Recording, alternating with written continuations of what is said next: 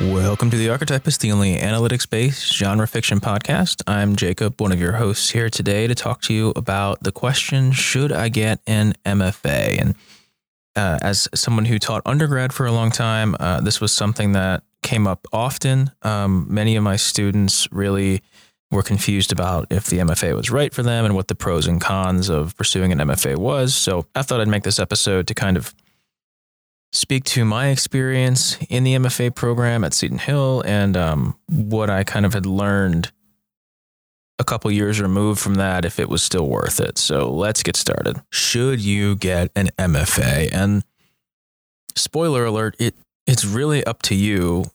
Obviously, but I feel like it's worth saying there's nothing that I can say to sell you one way or the other. I can't make the decision for you.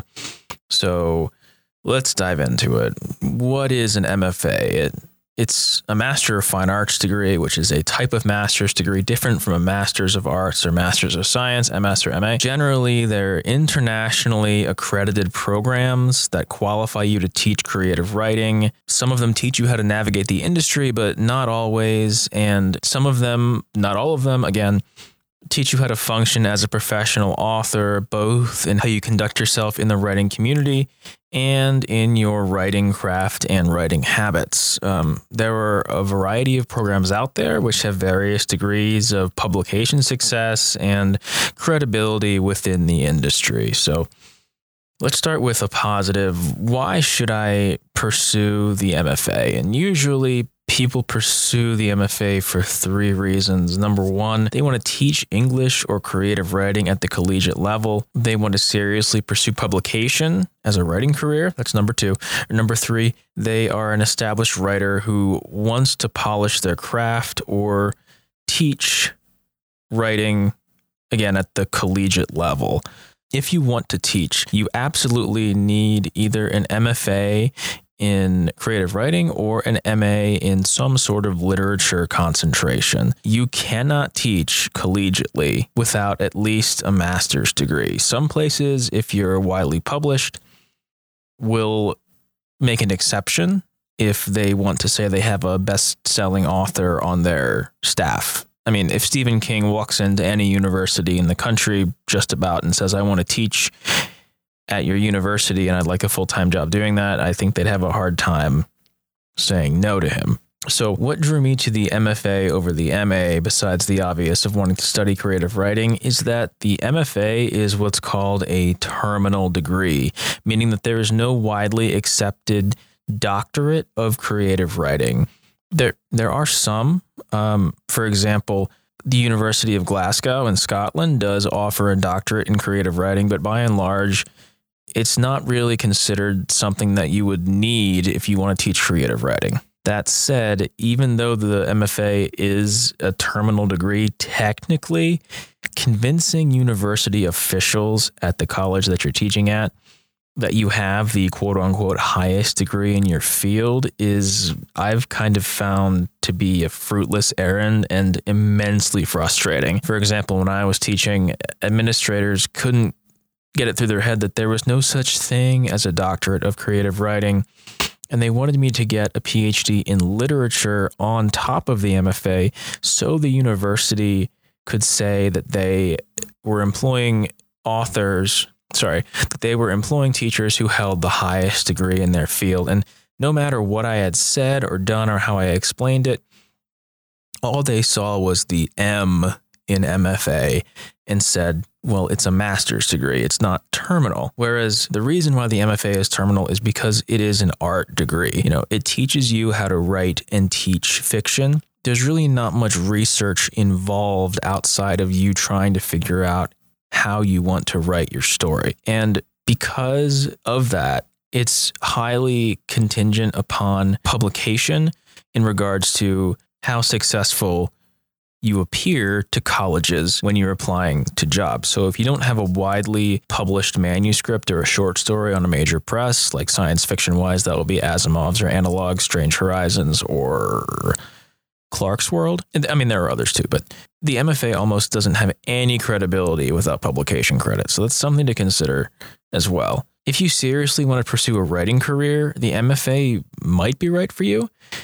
It's certainly not a requirement to publication, and many writers don't even hold an undergraduate degree in English, let alone an advanced degree in fiction writing. I mean, just open up any of your favorite novels. Chances are the person who wrote them didn't have a master's degree in writing fiction. I mean, off the top of my head, the exception to that would be Gardens of the Moon. Stephen Erickson went to Iowa, but they didn't even teach genre fiction there. They just taught literary fiction. Sanderson, Pat Rothfuss, Mary Robinette Kowal, Victoria Schwab, I don't think any of them have a master's of fine arts degree. So just something to consider. Additionally, MFA programs often vary in their quality and their content. Many don't let you even write genre fiction. So if that's something you want to do, write science fiction, fantasy, horror, there are only a couple who allow you to do that. And the only ones that I'm aware of are Seton Hill in Greensburg, Pennsylvania, Stone Coast in Portland, Maine, which I visited on fall break in undergrad, by the way, crazy drive from Ohio, Rosemont in Philadelphia, and a few newer fully online programs that I can't really speak to because they've come up since I was looking at MFA programs. I can only speak to my experience at Seton Hill, and I can kind of tell you about some of my classmates' secondhand experiences. Some of my classmates either attended BFA programs or Bachelor's of Fine Arts programs at big state schools, and some of them also came from other MFA programs to Seton Hill. In many cases, these transfer students cited the fact to me that they didn't really feel like they were learning anything at other MFA programs. Read into that literary MFA programs who were more kind of focused on the end product being good and not the process of revision and drafting to get your current draft to publication standards. And again, I am not saying that every literary MFA program, or even the ones that my classmates went to, still or have operated like that. I'm just telling our listeners what the experience that these individuals had at these other programs. So this kind of brings me to my experience at Seton Hill University. I chose Seton Hill because they were the first genre MFA program in the country. I knew I wanted to write fantasy, and I knew I wanted to teach creative writing at the college level. And I knew that if I didn't do it right away, like go right into the MFA after college, life would get complicated and make getting the degree in the future even harder. I was gearing up to be engaged. I was trying to find a real job that wasn't at Dick's Sporting Goods. I knew that the more layers I added to my life, the less likely I would be to go back to school later, especially if a kid were in the picture, for example. However, I did go right after college, and let me say, it was the singular best thing that happened to me in my writing journey. I found a positive, inclusive community that was full of industry professionals.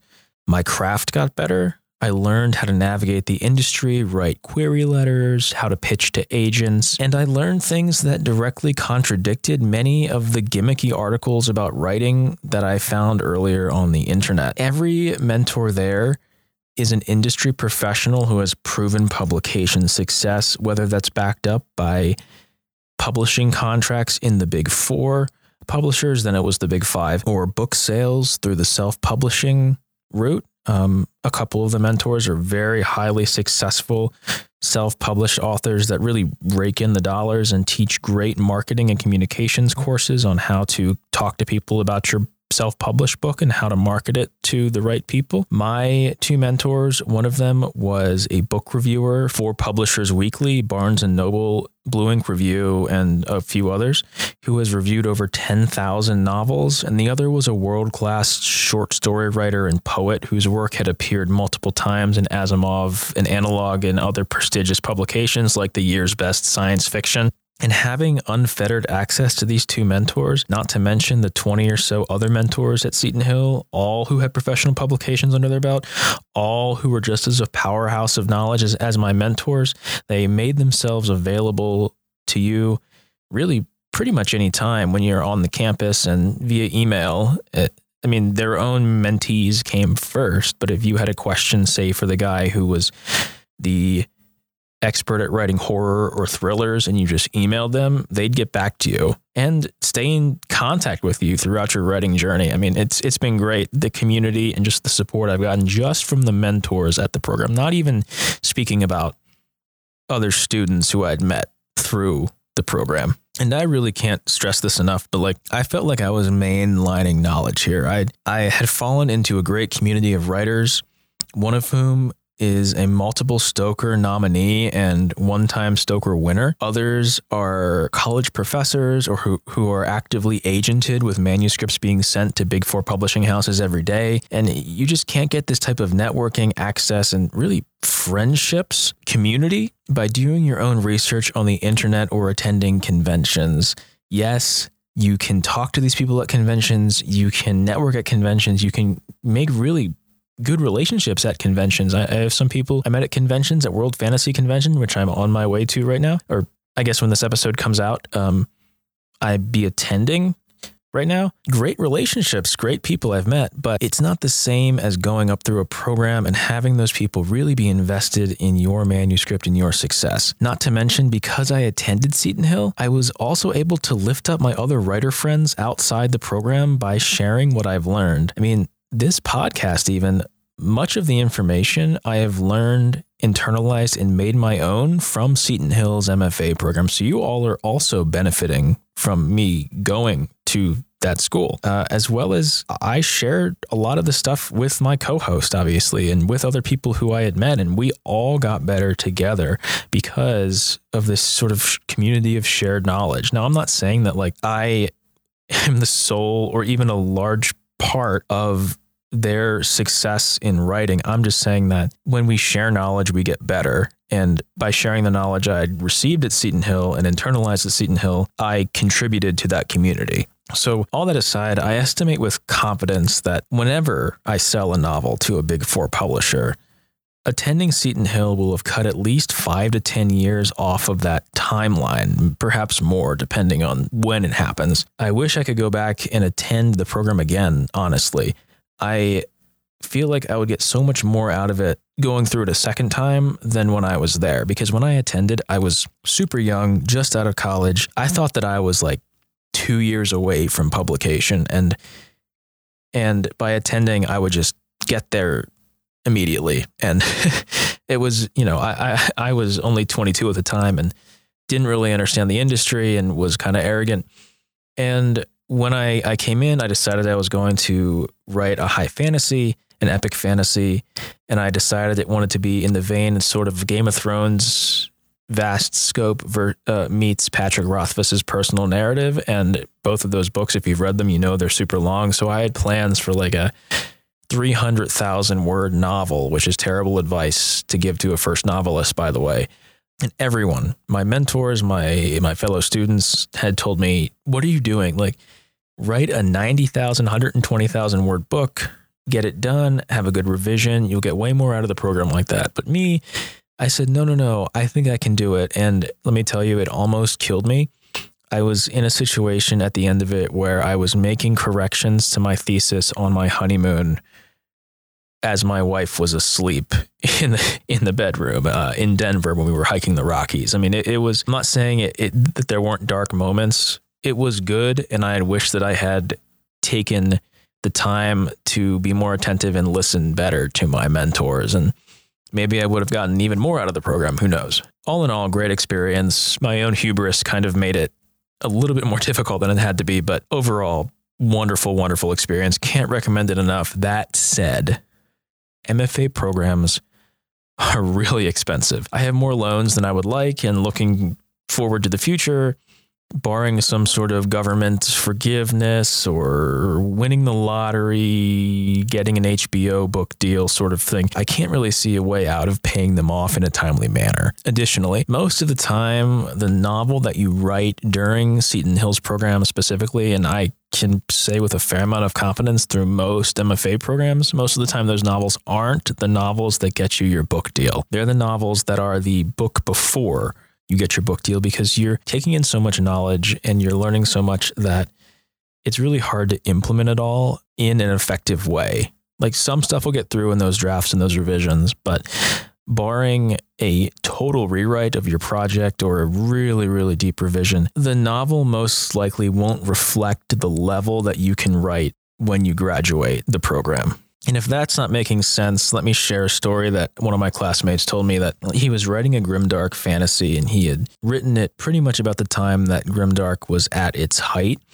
But by the time he had graduated the program, the bubble had burst and no one was really buying grimdark stories anymore. So he was already kind of at a disadvantage pitching this through no fault of his own. It's just how the market kind of ebbs and flows with certain things. My classmate had sent this novel to an agent through a query letter, and the agent had responded that he had received it and he would read it. Months go by, he hears nothing. My classmate sees this agent at a convention sometime later, and he says, "Oh, I don't know if you remember, I sent you an email, you responded, I gave you my manuscript. What did you think of it?" And the agent said something along the lines of, "Yeah, I did get it, and I did like it." And then he kind of looks at my friend and says, "But I could tell that you learned a lot while you were writing it."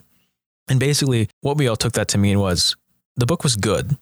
It was just inconsistent, and inconsistent on a level that it would require a lot of revision to get it consistent, because there were parts of the book he had written and revised 5 years ago, 2 years ago, 1 year ago, and there was stuff that had been drafted all throughout that time and all kind of melded together. And that sounds like it'd be easy to fix, but when that sort of thing is like how you write your characters, it kind of becomes apparent quickly that this needed to be either rewritten or deeply revised in order for the tone and the skill level to be consistent. And there's nothing really wrong with that. I saw similar growth in my own writing. The stuff that I had been rough drafting at the end of the program was vastly better than the stuff that I had been revising since the beginning of the program. So I was putting it all together. We were all putting it all together, but not all the pieces fit yet, if that makes any sense. Finally, end of the episode. Should you get an MFA? If you want to teach at the college level, then definitely you need an MA or an MFA. And that's really the only definite that I can give you.